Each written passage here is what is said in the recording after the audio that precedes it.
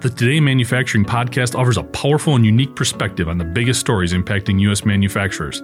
Anna Wells, David Manti, and Jeff Ranke apply their experience as editors of industry-leading brands Manufacturing.net and Industrial Equipment News in providing in-depth analysis of the latest headlines. Their insight, along with a mix of humor and human interest, makes Today in Manufacturing a go-to source. Keep pace with supply chain challenges, electric vehicle developments, labor struggles, robotics, and more by listening, downloading, and subscribing to the Today in Manufacturing podcast.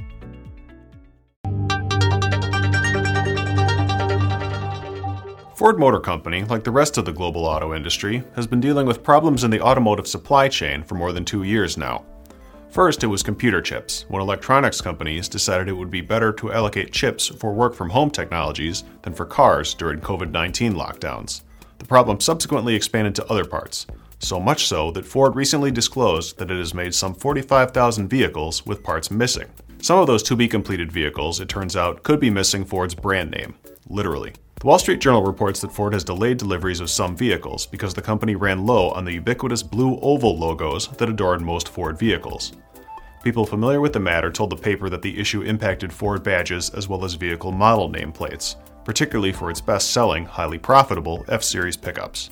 The report also noted that a company that has produced Ford logos in the past, Tribar Technologies of Howell, Michigan, was forced to reduce its operations last month after it reported discharging industrial chemicals into local sewers.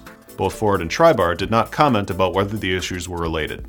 Tribar told the Journal that wastewater systems captured the chemicals before they reached a local waterway and that it is back up and running at full capacity. Ford, meanwhile, weighed other potential solutions.